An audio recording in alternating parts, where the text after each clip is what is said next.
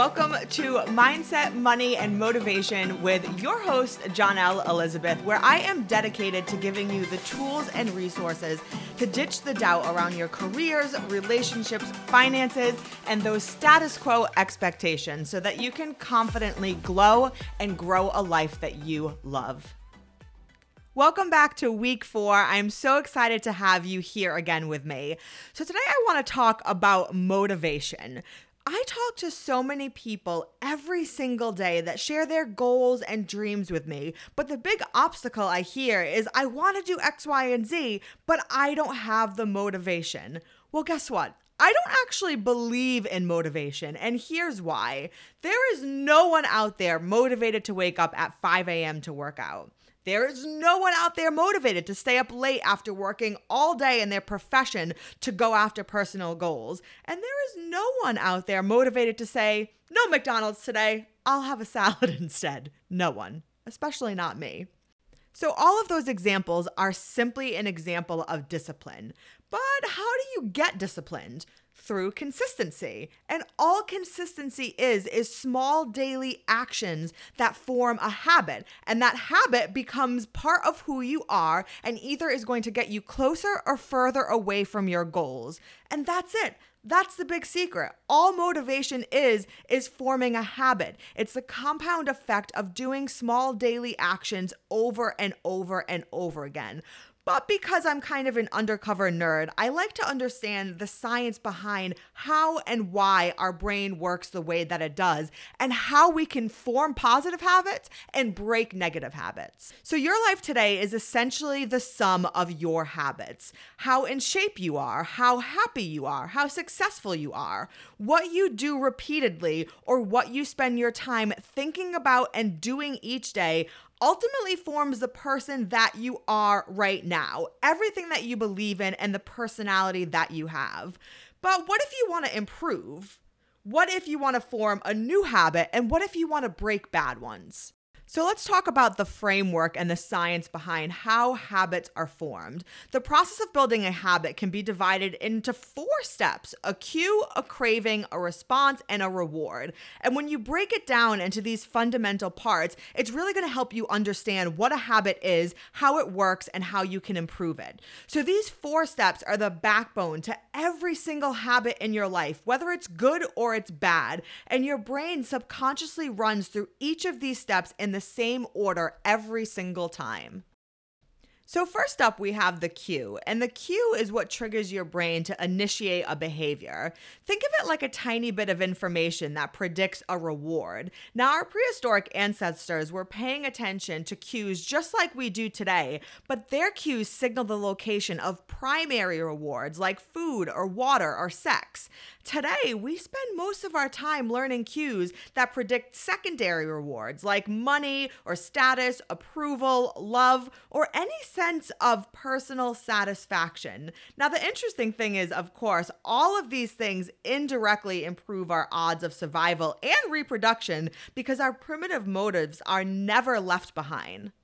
So your mind is continuously analyzing your internal and external environment for hints of where rewards are located, because the cue is the first indication that we're close to some type of reward, and it naturally leads to the second behavior, which is the craving. So cravings are the second step of the habit loop, and they are literally the motivational force behind every single habit. Without some level of desire or craving, you're not going to have a reason to act. What you crave isn't the habit itself, but it's the change in yourself that delivers.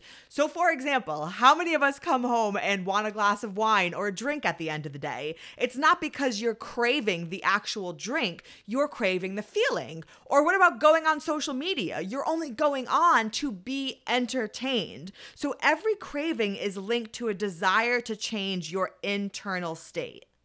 Now, cravings are going to differ from person to person, and in theory, any piece of information could trigger a craving, but in practice, people are not motivated by the same cues. A gambler hears the sound of slot machines, and that is going to trigger an intense wave of, I want to gamble. But for someone that rarely gambles, those chimes and bells in a casino are just background noise. So cues are meaningless unless they are interpreted. So the thoughts and feelings and emotion of the observer is what transforms a cue into a craving. Now, the third step is the response. The response is where the actual habit is that you perform. It's what takes it from either a thought into an action.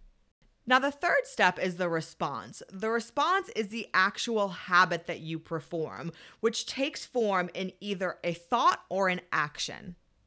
And the final step is the reward. The reward is the end goal of every habit. The cue is about noticing the reward. The craving is about wanting the reward. The response is about obtaining the reward. We chase rewards because they serve one of two purposes. They satisfy us and they teach us. So the first purpose of a reward is to satisfy your craving. It can be something as basic as being thirsty and being relieved by having a glass of water, to getting a promotion at work and getting more money and more respect. Secondly, the reward teaches us what actions are worth remembering in the future. Your brain is literally a reward detector, and as you go about your life, your sensory nervous system is constantly looking around and monitoring for what actions satisfy your desires and deliver pleasure. So feelings of pleasure or disappointment are part of the feedback mechanism that helps your brain distinguish useful actions from useless ones. And rewards are what are going to close that feedback loop and complete or create a habit cycle.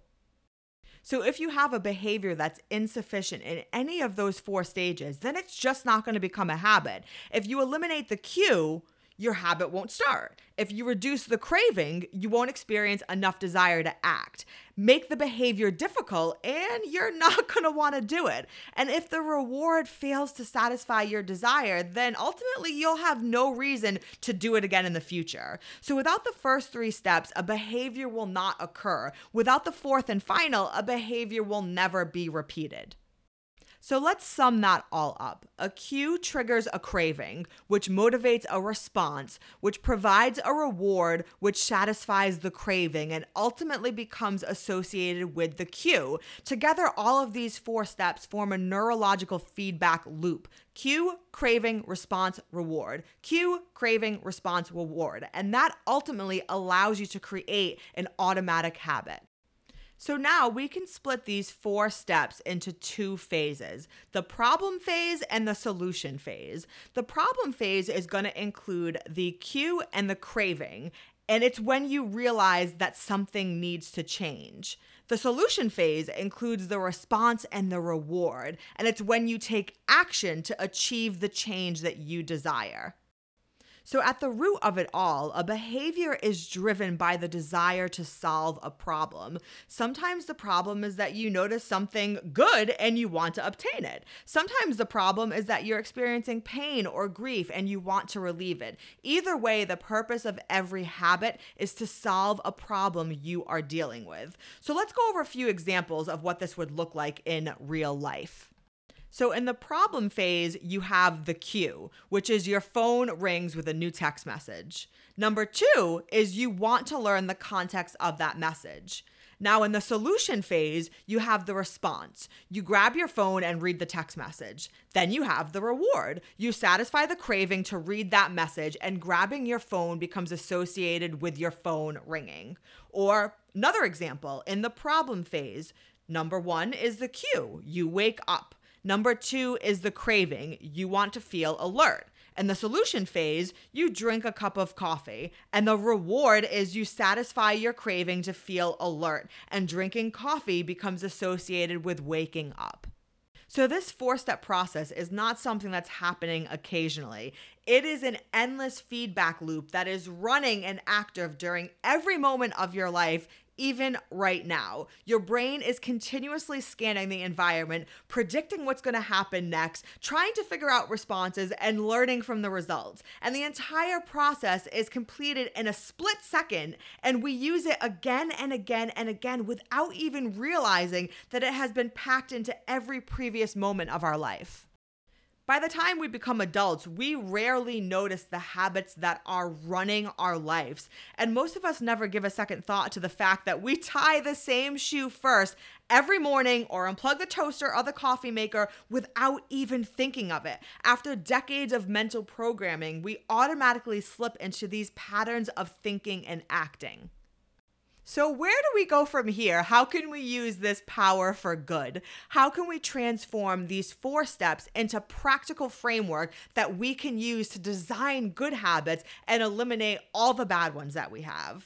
So when you want to create a good habit, we're going to look at the 4 steps in the process. The first is the cue. You want to make the cue very obvious. The second is the craving. You want to make that craving really attractive. The third is the response. You want to make it really easy. And the fourth is the reward. Make it really satisfying. Now you can flip the switch and learn how to break a bad habit by doing the exact opposite. So the cue, you want to make it invisible. You don't want to notice it. The craving, you want to make it really unattractive. The response, you want to make incredibly difficult because then you won't do it. And the reward, you want to make unsatisfying. So if you want to change a behavior, simply ask yourself, how can I make it obvious? How can I make it attractive? How can I make it easy? How can I make it satisfying?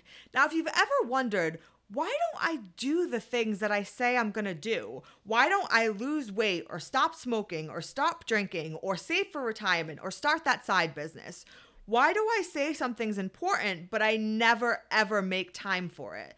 The answer to that question can be found somewhere in these 4 actions. The key to creating good habits and breaking bad ones is to understand the fundamental laws and how to alter them to your specific needs.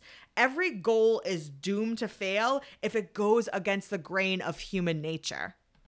Thank you again for joining me this week. That is a wrap on episode 4. If you found this information really fascinating and you want to learn more about creating habits, I highly suggest picking up the book Atomic Habits. That book is one of my favorite books in personal development and is the inspiration and information that I got for this podcast today.